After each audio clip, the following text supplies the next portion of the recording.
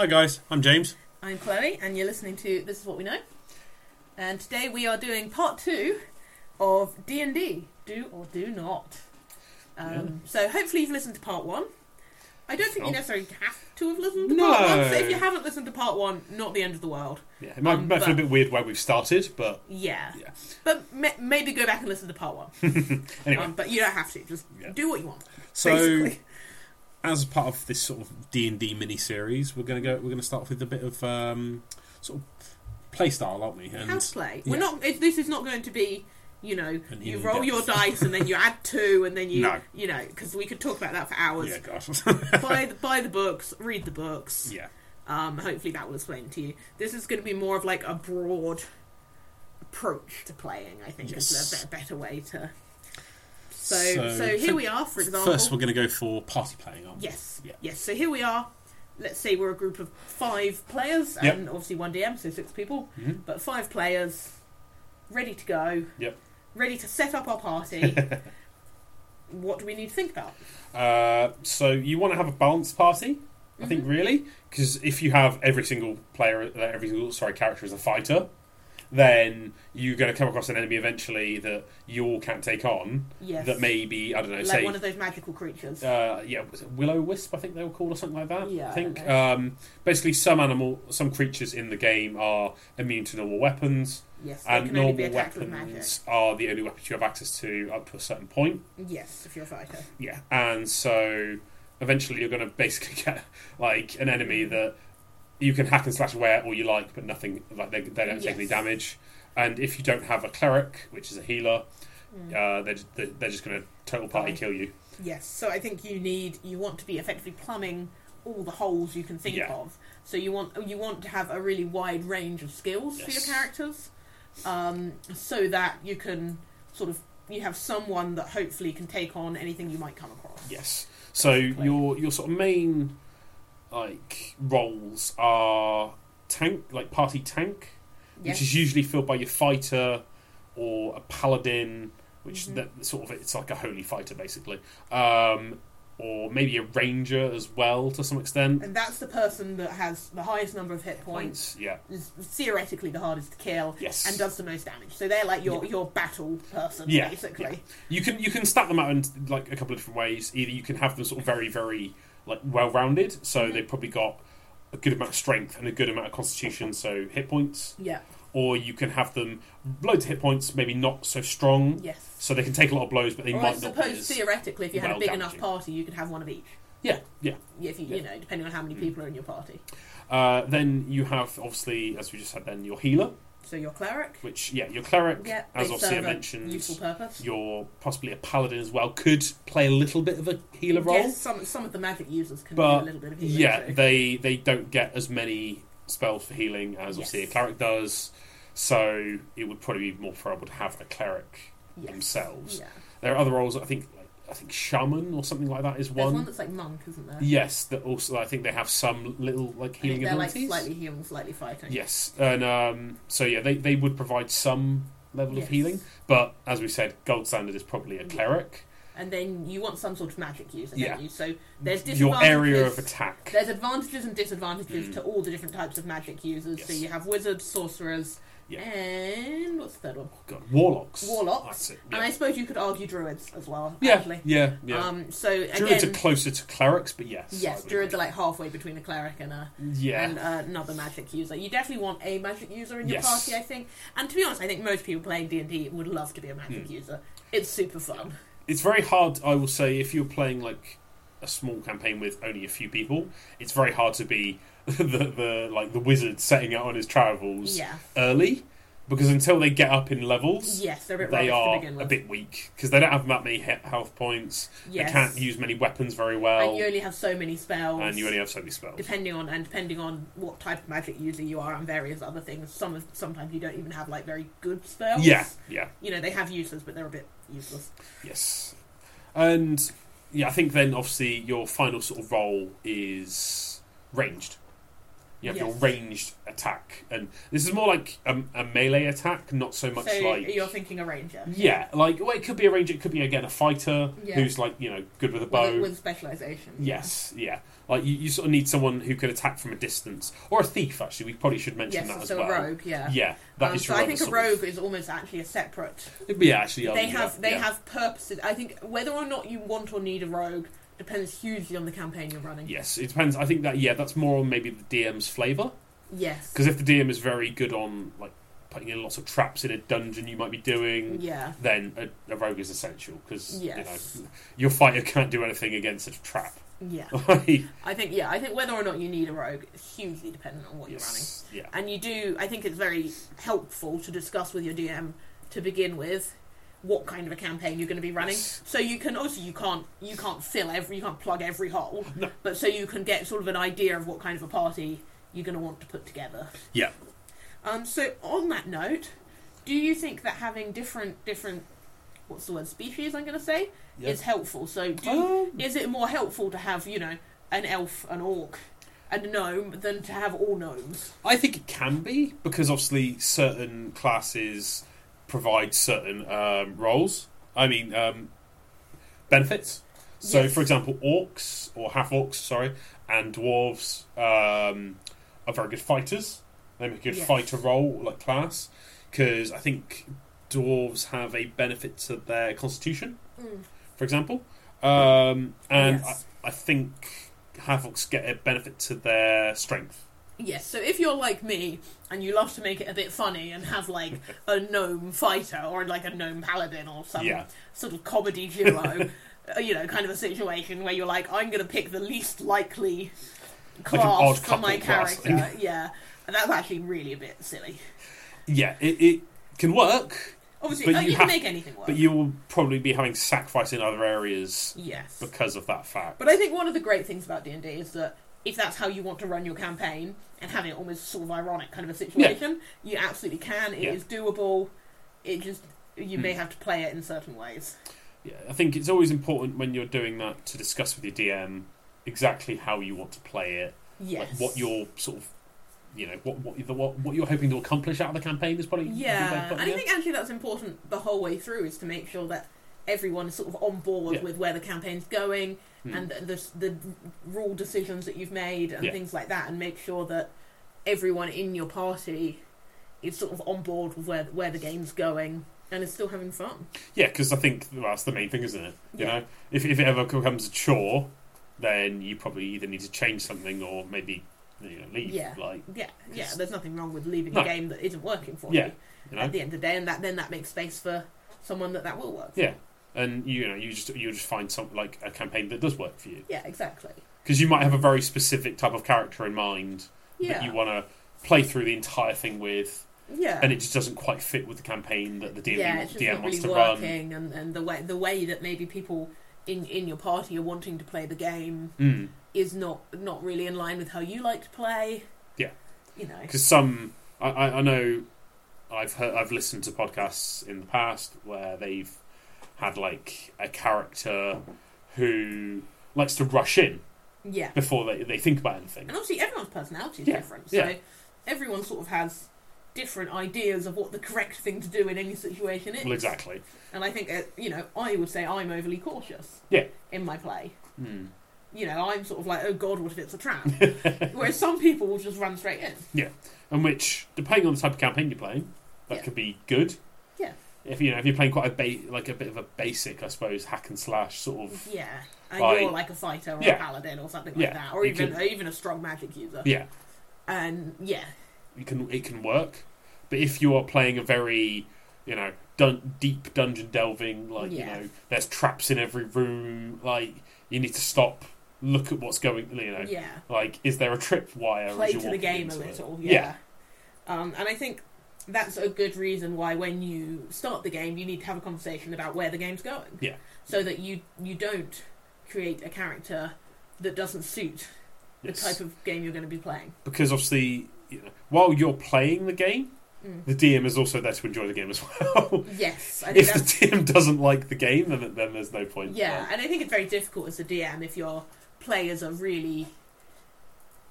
obviously there needs to be room for scope for people to do what they want. Yeah. But if they're really not playing along with the game that you're trying to run, or the campaign that you're running, like you say, if you are running like this deep, complicated dungeon kind of a situation, and they're just wanting to run around and kill things, that's not enjoyable for the DM either. No. Because you put a lot of time and work and passion into setting up your campaign, even if you're using one of the books. If you're using a pre-set campaign, it still has your own flavour to it. Yes, yeah, because obviously you never... If you just take it, like, verbatim from the book, it's a bit lifeless, isn't it? Slightly? And also I find, some of them, Strahd particularly, gives you a huge amount of room to be creative with the game. And obviously I DM'd when we played Strahd. Yes. So you maybe don't quite realise how open that world is. You could play that again and run that again and have it completely different. Yes, I know there was 3 different options, weren't there, for like... They're like tarot cards options. Yeah. Yeah, but even just like how Strahd appears, Strahd himself is obviously just a character that the DM completely fleshes out himself. You only get like a vague backstory for him, and sort of how spooky you make it. Just, this is obviously just an example of a campaign. Yeah. But for the DM, they're putting a lot of their own twist on things. So I think as a player, obviously do what you want. Oh, yeah. But, try to go along with what the DM's trying to... Yeah. Don't be difficult, is what I'm trying to say. Basically, don't be difficult, Your DM's put in a lot of time and effort, and at least do your best to go along with it, and then if it's not working for you, have a quiet word with them afterwards. Don't be causing trouble in the middle of the game. Yeah. Because the DM will probably be happy to adjust. Of course, depending on what you want. Yeah, I mean, if it breaks the entire game and it's like, I don't want to go and face Strahd, let's go and explore a different part of Barovia. Yeah, exactly. Like, it's like, well, the be-all and all is to fight Strahd. Like, while we can do side quests away from... Yeah, I mean, you can side quest for infinity, basically. But eventually, you're going to need to come back. And obviously, the problem is, if you're really passionate about your character and you annoy your DM, your DM's just going to kill your character off. Or, like, he can have that as an option. I mean, I'd hope most DMs would that's the nuclear option. Use that. Yeah, I think that's just a way to piss off your players, basically. But that's like, your players have annoyed you to such an extent that I'm sick of it. You fell down a pit and died. Leave the game. Even though we there was a signpost over the head of the spike trap that you fell down into. Exactly. Saying it was a spike trap, you still fell into it. Exactly. What a shame, you're dead. Yeah. I think, as we've just sort of said, just talk. Different people. The rules aren't set in stone. No. So different people play different rules. For example, we play on the attack. If you hit, so the rules are if you hit a certain number or higher, you do damage. Yes. Our rule is that if you hit exactly on that number, you take half damage as a glancing blow. Yes. Which is not how it's supposed to be played if you follow the book word for word, but works better for us. Yeah. And I think, it gives a bit of a more logical play. Yes. Like, for us at least. Yeah. Because obviously, there is going to be a point where you might, not get a full blow. Yeah. But you might still get a partial blow. Yeah, exactly. You're not necessarily doing full damage. Yeah. There's many other homebrew sort of rules like that out there. And you can make any sort of... You can make whatever works for you, Yeah. I think. And that's what's so great about the system, is that it can be amended to work for the players and for the DM. Yeah.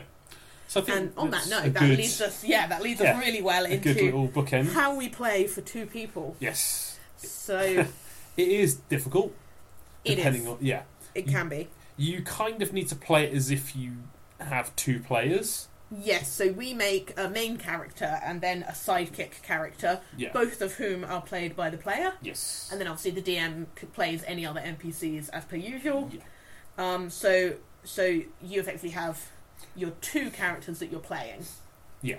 They can be either friends or you can... allies, people that work together, or boss and servant. Yeah. Or your DM can be like, you meet in a tavern. Exactly. You team up. Yeah, and now you're working together to a shared goal. So what I think is quite key about this is, like we said about the party, you want to have a broad range of skills. When there's only the 2 characters, you really want to try and make opposites. So I usually go for a fighter and a spellcaster with more of a healing lean, to try and cover some broad, so you're covering the basics of what you might need. Obviously, again, as we said, for party playing, depending on the campaign that you're going to be running. Because it might be that you don't need a fighty campaign, do you? No. And you might have a more of like a mental intrigue kind of a situation. Yeah, it might be like an investigation that doesn't actually have any fighting in it at all. Yeah, or very little. Yeah. And so you don't need a fighter. You can just have like a wizard or a cleric or a thief, Yeah. So the other option you can do with your two characters is, as you get through it, multi-classing your characters works very well. So then you've almost got 4 classes going on if you've multi-classed both your characters. But obviously you have to remember that you dilute the amount of skills from one class that you're going to get by multi-classing. Exactly. So it depends hugely on what you're trying to achieve, how well your campaign's going, various things. But I've certainly had effectively 2 characters that I'm playing that have both multi-class, so I've ended up with 4 classes, and that's worked well for the campaign that we were playing at that time. I think the 2 character thing, it can be a little difficult to play 2 different characters. Yes, because obviously if you're very big into, say, role-playing, you're not going to be talking to yourself. No. And I think that sort of leads us into, obviously, it can be very difficult for lack of ideas. Yes, so when you're, obviously if there's 5 people, you come to a situation and one person's just like, do you know what, I don't know how to get around this. Someone else might have ideas. Yes. When you're playing on your own, sometimes you just get stuck. Yeah. And then it can be, obviously, on the DM there to give you a little hint. Yeah. Maybe not quite as obvious as oh look, there's a shiny light that illuminates the panel that you need to pull to open the door. The moon rises and illuminates the panel. But give the player a little hint, and I think the DM does need to be a little bit more helpful in that way. If there is only one, if there's only the 2 of you, just because you just don't have ideas, or as many ideas when you're on your own, you just get stuck. Yeah, I think you sort of need to accept that the game changes slightly when you're on a 2-player, a DM and player sort of campaign. You do need to, as we said, we said for a party, if you want to amend the rules, you can. Yes. I think for when there's just one player, amending the rules can make it much more enjoyable. Yes, yeah, definitely. And that includes things like potentially slightly downgrading enemies that you might be fighting. Yeah.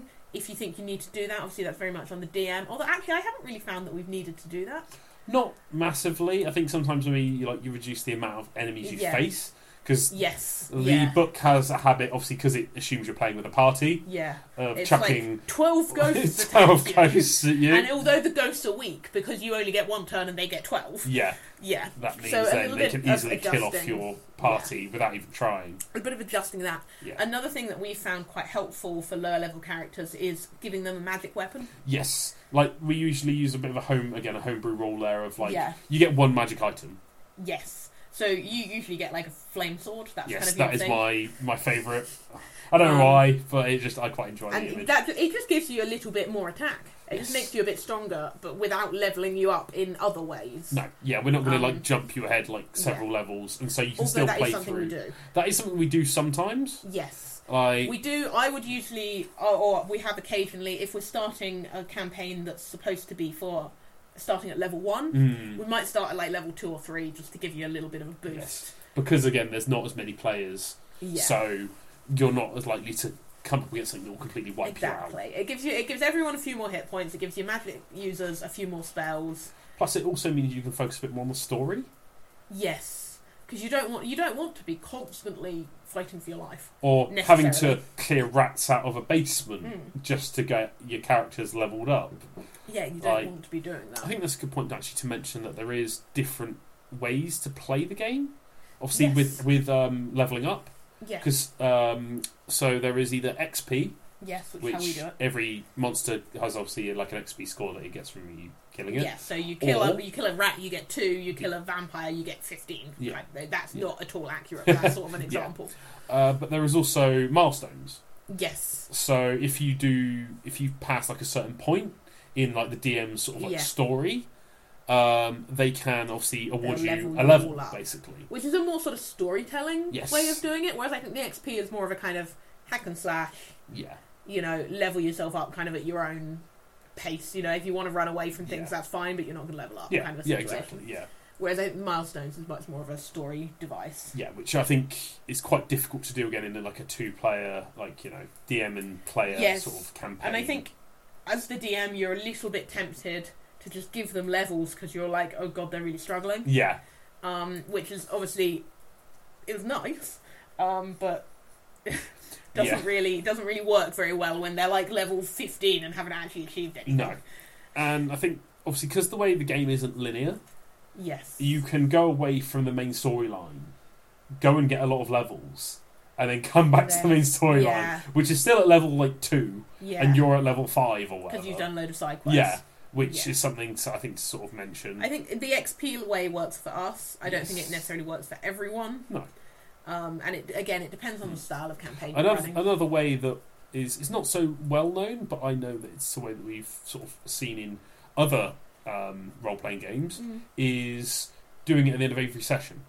Yes, so leveling up per session. Yeah, which I think this is good and bad. Like it keeps you wanting more. Yeah. But at the same time, you know, if you've run around doing a rubbish session, haven't really achieved anything. Yeah, and then suddenly and it's just basically just sat in a tavern drinking the entire time. Yeah. What, you know, you haven't really earned a level up. No. I feel like getting a level is exciting, and you know, earning your next level and leveling up is really fun. Like, oh, you just killed the dragon, so now you get a level. And then you get like, you know, extra spells or extra hit points or an extra feat or whatever you get.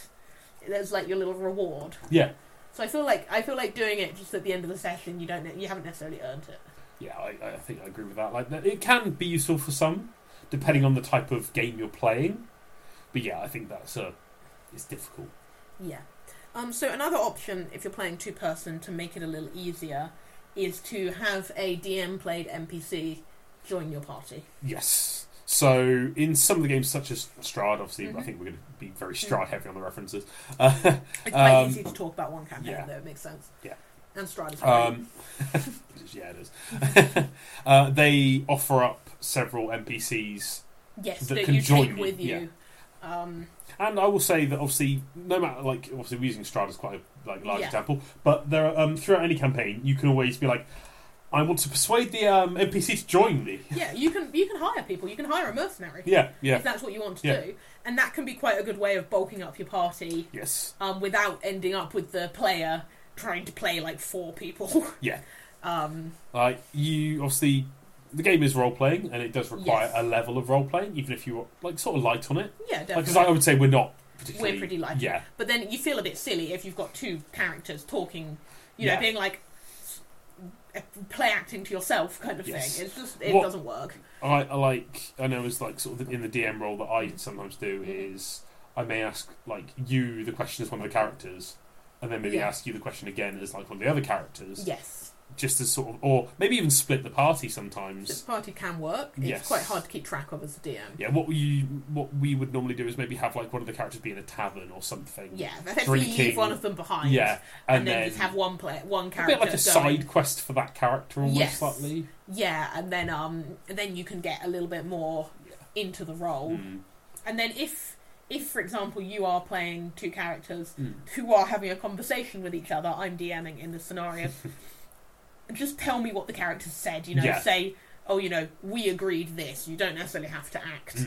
You know, be like, oh, should we do this? And then return to yourself, oh, I don't think so, you know, that's a bit silly.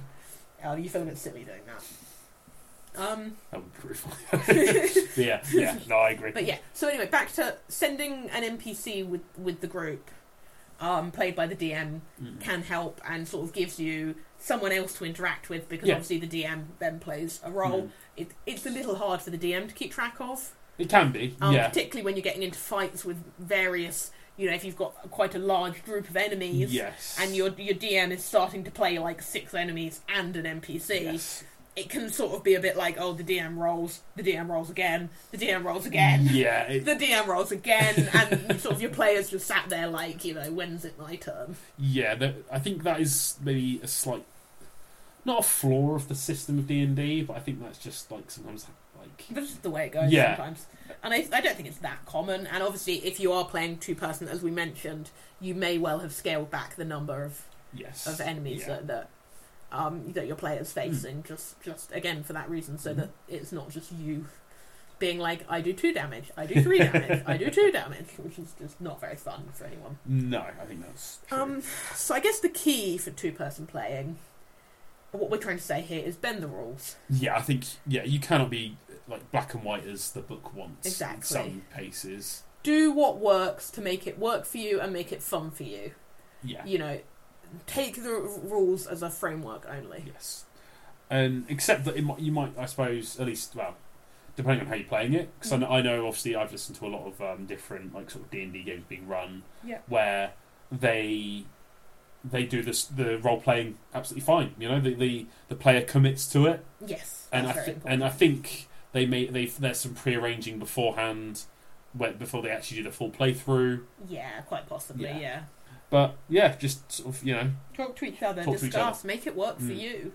You know, don't feel that you have to do exactly what the book says or exactly what you've heard someone else does. You know, you don't necessarily, if our 2-character multi-classing situation doesn't work for you, don't do it. Yeah. You know, just have one character and an NPC or whatever. Okay, I think we've ran on quite a bit there, so yes, I think we'll I think we'll probably go for a part 3. Yeah, I'm keen for a part 3. Yeah, right then. Absolutely. I've been James. I've been Chloe. Thanks, guys. Bye. Bye. Bye.